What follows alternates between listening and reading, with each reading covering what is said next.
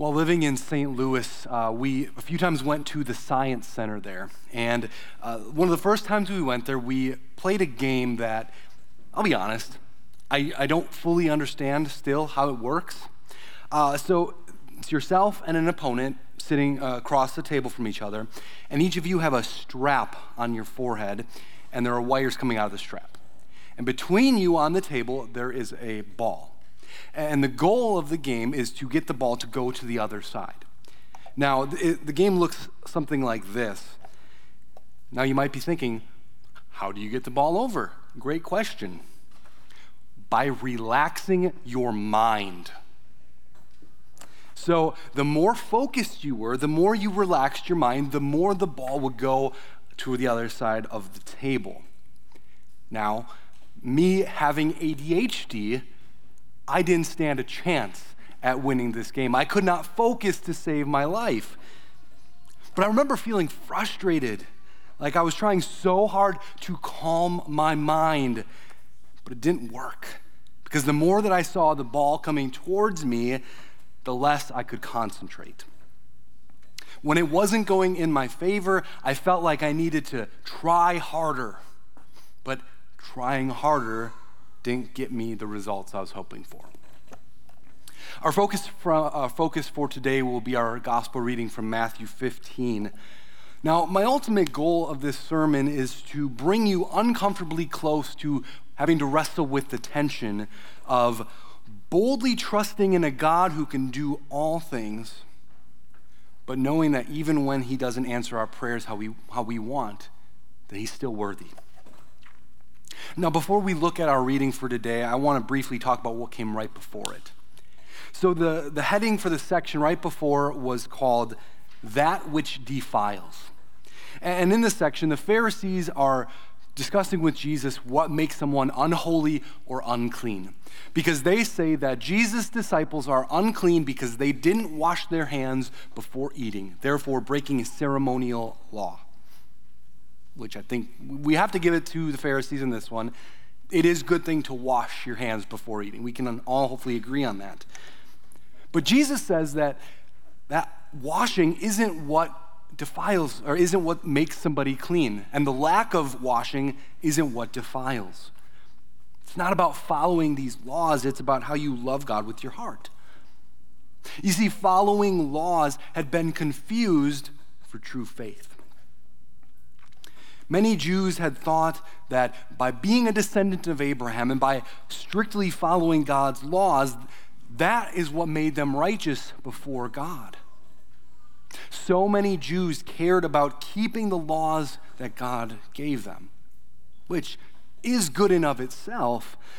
But one of the things that happened was because of that, their relationship with God was kind of transactional, right? They kept the laws on their end, and then they were clean before God. God would be their God. Even without intentionally thinking about it, that's kind of what ended up becoming. They thought that their being clean, that their being holy, came down to keeping God's laws. Now, someone who is holy, who is clean, does strive to follow God's law. But what makes someone clean before God has nothing to do with their actions. It's a matter of faith.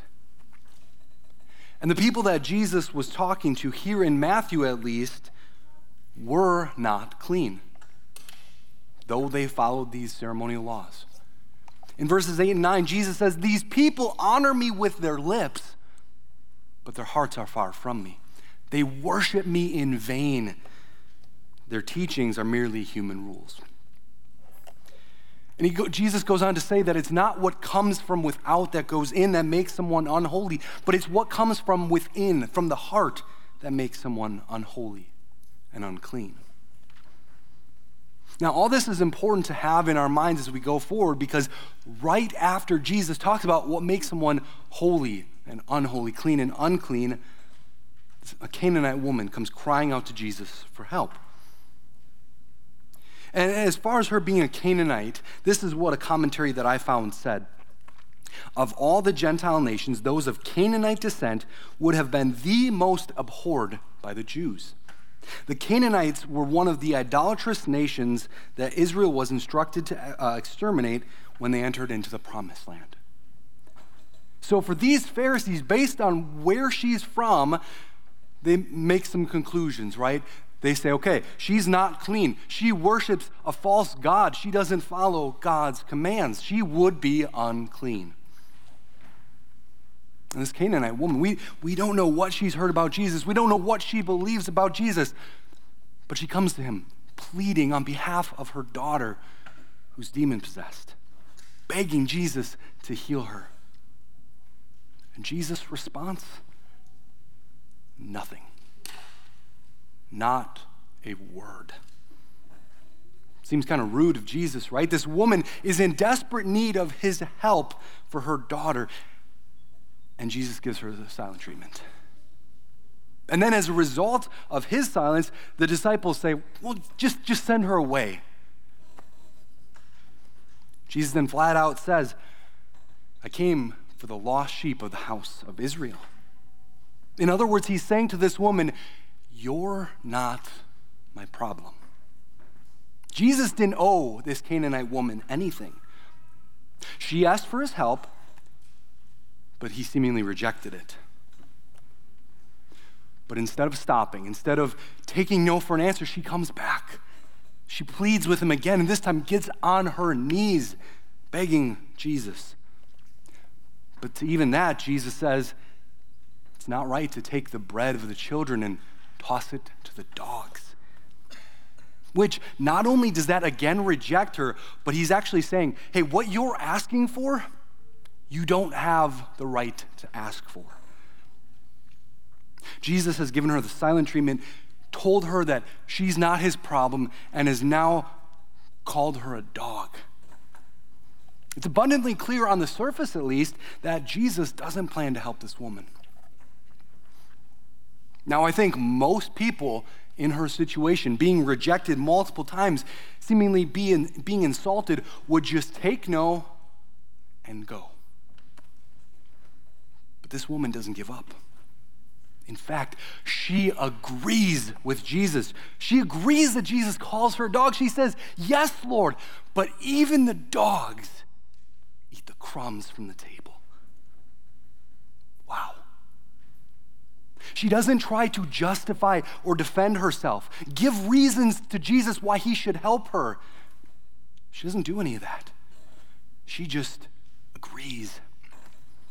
She agrees that there's no worthiness in her for Jesus to help her. But she boldly requests because of who he is. That faith is incredible. Jesus says as much. He said, woman, you have great faith.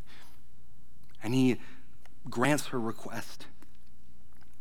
This woman who had no business to ask anything of Jesus, who was effectively denied 3 times, continued to hold fast to her faith in Jesus.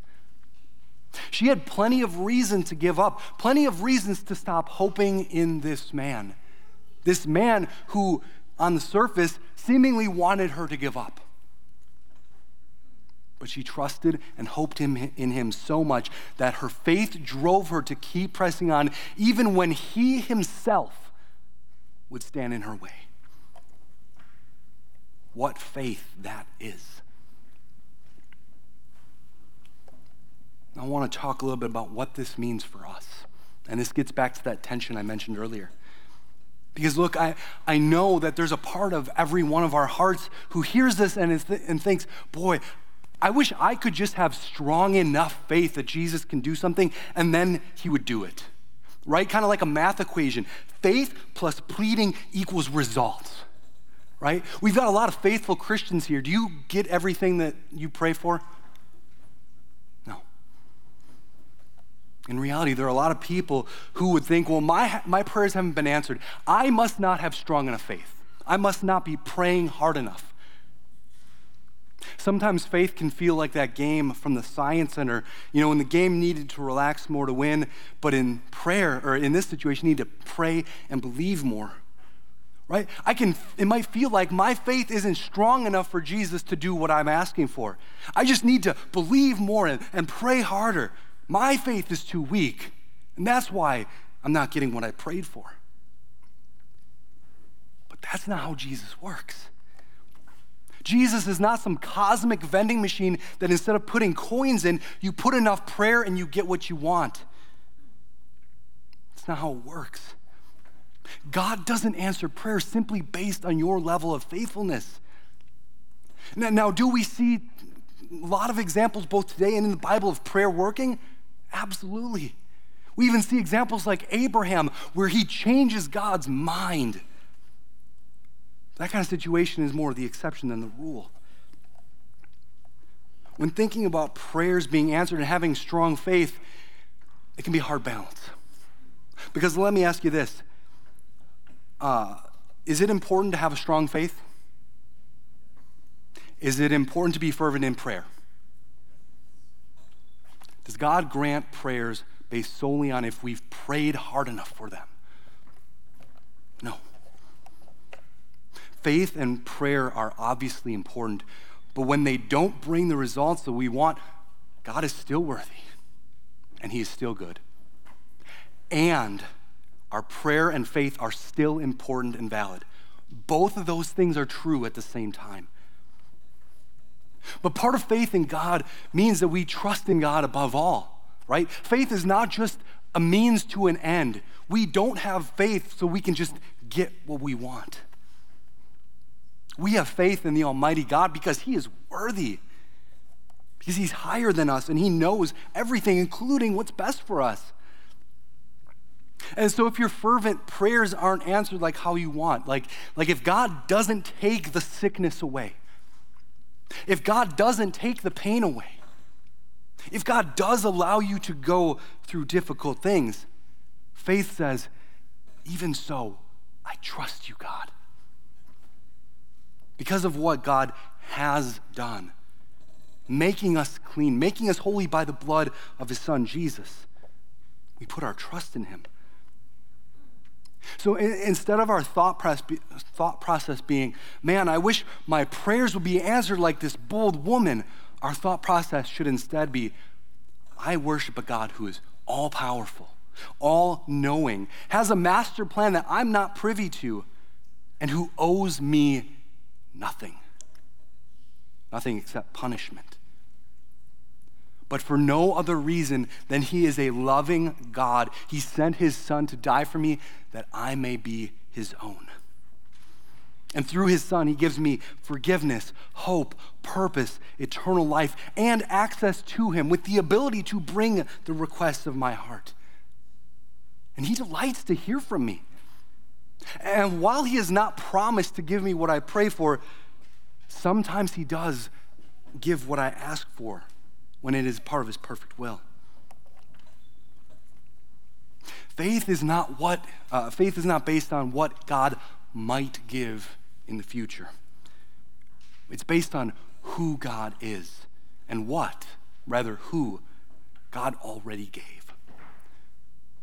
Our faith is about who it is founded in, not what may or may not be brought by faith.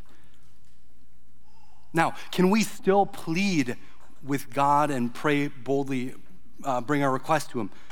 Absolutely. We can wrestle, we can plead with God. It's okay to do that. In fact, that is faith, to say, I believe that you can do these things that seem impossible. But even if your prayers that you've been praying to God for years haven't been answered, that does not mean that you don't have a strong enough faith. It does not mean that you are not praying hard enough. The reality is, sometimes God's will is just different from ours. But we know that even if it doesn't feel good at the time, his will is what's best for us. As I close, I want to bring it back to the Canaanite woman. Just like this woman, we agree that we are not worthy to receive the gifts that God gives us. We don't try to hide that either, right? That's why we regularly confess our sins. We lay our sins bare before a God who knows and sees all. This Canaanite woman who is pleading with Jesus, she doesn't plead based on her own merit. She comes to him begging because of who it is that she's begging. In fact, she throws any self-worth or any dignity away. Yes, God, I am like a dog. I'm worse than a dog. I don't deserve what you have to give. I only stand before you because of Jesus.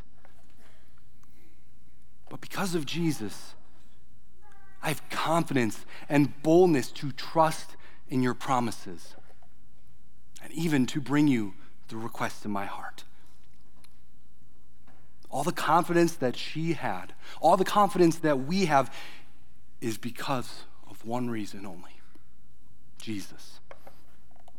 Jesus, who, though we don't deserve to have the crumbs from him, invites us to eat at his table. Amen. Lord God, we thank you that though we deserve nothing, you give us everything through Jesus. God, help us to have that kind of faith that is bold, that believes that literally you can do the impossible. But God, help us to also trust in you and have that same boldness of faith even when we don't have our prayers answered how we want. God, give us that bold faith to live boldly for you. In your name we pray. Amen. We continue.